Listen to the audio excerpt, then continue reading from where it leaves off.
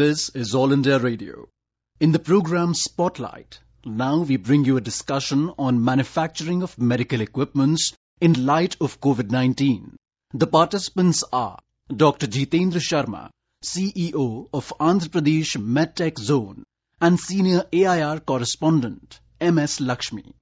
In the wake of COVID-19, Department of Biotechnology, Government of India has recently given approvals for manufacturing medical equipment and also drugs to a few companies and a few industries and units across the country. One such unit is Andhra Pradesh MedTech Zone, which is in Visakhapatnam. Dr. Jitendra Sharma, what exactly the approval is regarding and what type of medical equipment you are manufacturing at this moment? DBT AMTZ partnership is about a strategy which has multiple projects in it. Department of Biotechnology, Government of India, along with other departments like Department of Pharmaceuticals, Government of India, has put in place a very robust plan to make India self-sufficient in medical technology. On the other hand, AMTZ, as we are popularly known as the Andhra Pradesh Medical Technology Zone, is world's first integrated medical equipment manufacturing park.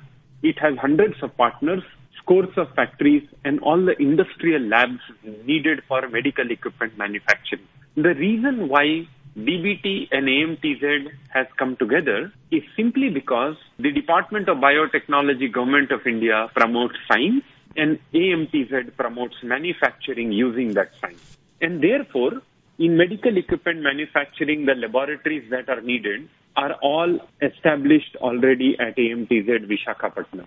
This strategy of DBT AMTZ is known as DBT AMTZ Command Strategy. And command word is a short form acronym of COVID MedTech Manufacturing and Development Strategy. So this command strategy is a triangle. It has three important programs. Each program has multiple projects and products under it. So, in the command strategy of DBT AMTZ for COVID, the activity 1, which is first point of the triangle, is to handhold all the startups that have been funded by DBT and take them to the next level of conclusion, perfection or production. Then we come to point 2 of the triangle. The point 2 of the triangle is for established company. Now you would know that there are companies in India that manufacture diagnostic products as well as ventilators to some extent. But to meet the COVID demand, their manufacturing capability needs to be improved by 20 to 30 times. That cannot be done overnight, and that requires a huge amount of investment. That requires expansion of their infrastructure facilities.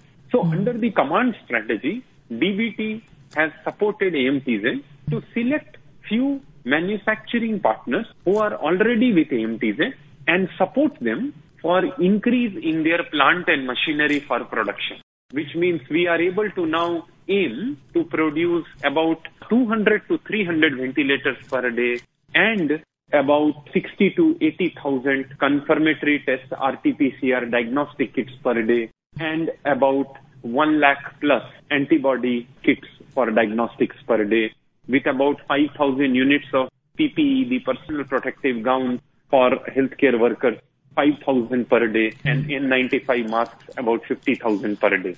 The point 3 of the triangle is to support them for quality and standardization. Safety of product is more important than quantity of product. So if I were to conclude this triangle, it would be point 1, supporting startups and innovators, point 2, supporting manufacturers who are established to incrementally improve their production capacity, and point 3 is to attain and help them attain an internationally benchmarked level of quality and safety. How many startups you have been working and hand-holding manufacturing units, and where we stand right now?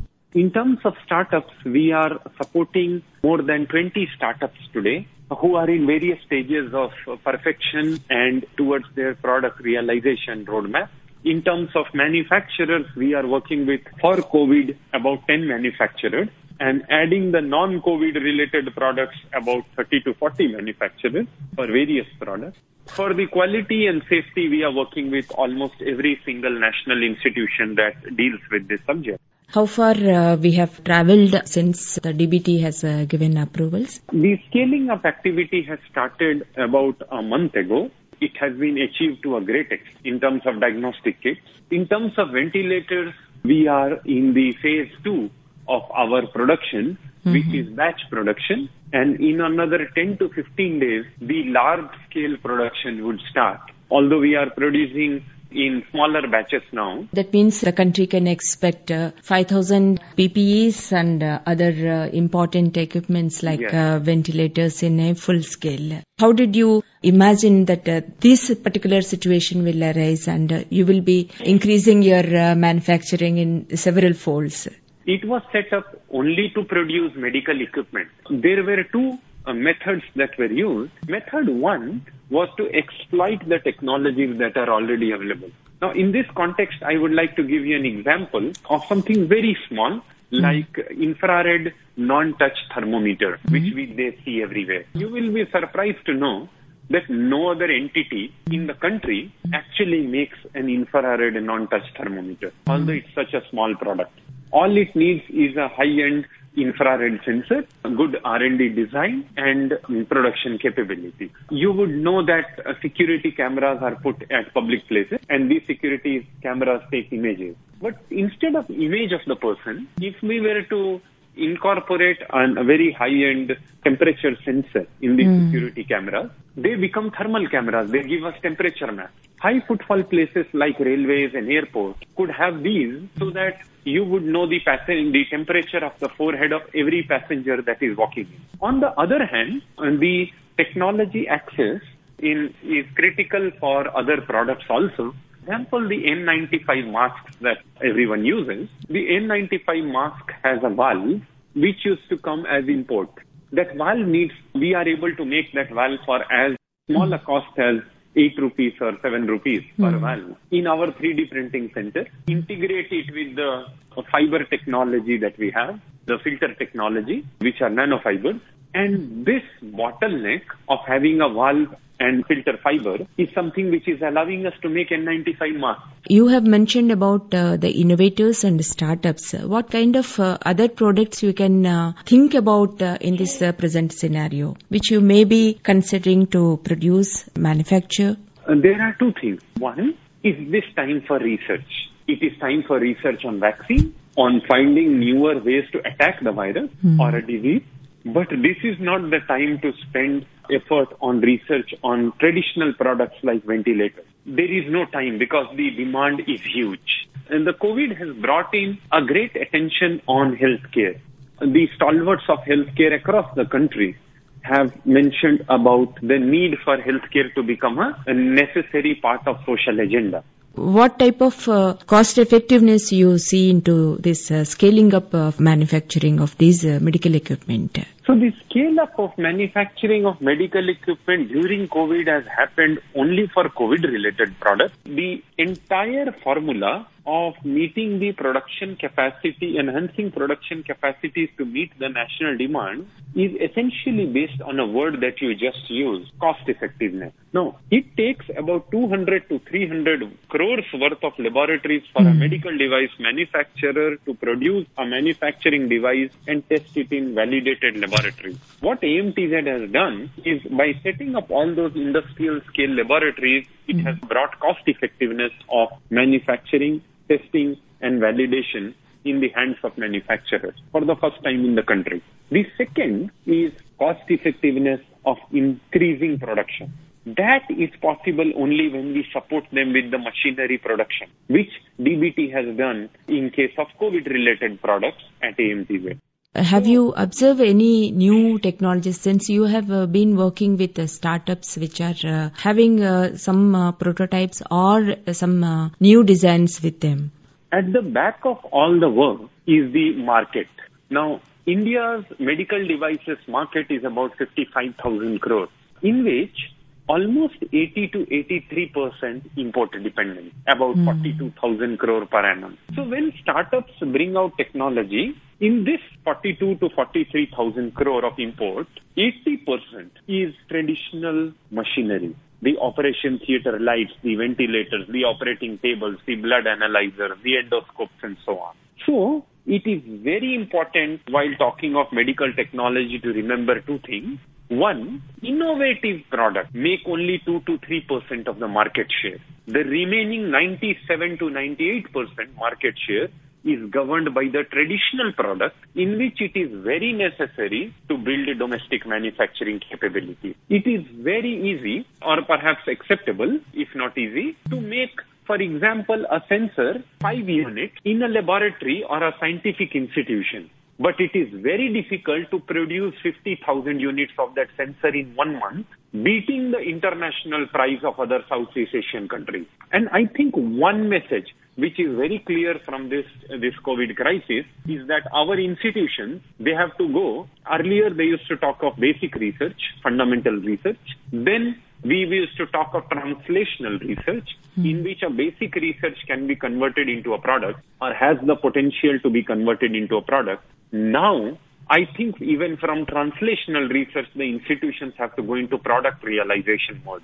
They have to understand that a great institution does not become great by bringing out one battery or one sensor on one power electronic board once in 3 years in the name of a patent. What is important is, do they have capability as on today to produce it in 20, 50, 30,000 per day, beating the cost of other Southeast Asian countries' products. And if our scientific institutions can go into the product realization mode and become suppliers of critical components. You highlighted the need for scientific institutions in India to take up research and product realization mode. Before concluding, I would like to ask you, what is the roadmap from now in a near future, especially in the COVID context? We have just two roadmaps. Roadmap one in context of COVID, to meet the national demand in next 2 months as per the targets given to us. Roadmap 2 is that in our 43,000 crore per annum worth of import, AMTZ should be able to produce at least 10,000 crore worth of medical equipment per annum from the year 2020-21, so that we are able to do at least 25% import substitution through AMTZ. So for this, how many years you may take and you are planning to take? 2 years.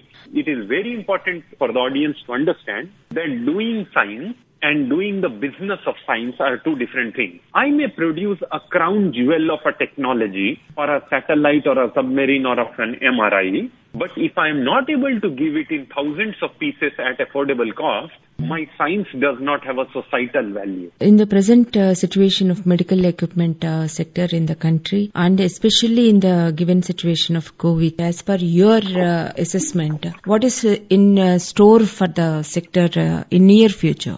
If we were to learn our lesson as institutions, that one, technological achievement needs to be converted into a product. Two, the industry which delivers product needs infrastructure support of testing labs and manufacturing capabilities. And three, the products made in India should be of internationally benchmark quality and safety. The prospects of medical technology sector coming out of this COVID crisis is golden. It will not only be able to serve the country in a meaningful way now, but will make India a stronger scientific and economically progressive society. Thank you so much, Dr. Jitendra Sharma. As you rightly put it, we need to realize the lessons which we have to learn, especially working on product realization mode and convert it into internationally benchmark quality of scientific products. Thank you so much. You were listening to a discussion on manufacturing of medical equipments in light of COVID-19. The participants were Dr. Jitendra Sharma, CEO of Andhra Pradesh MedTech Zone, and Senior AIR Correspondent, MS Lakshmi.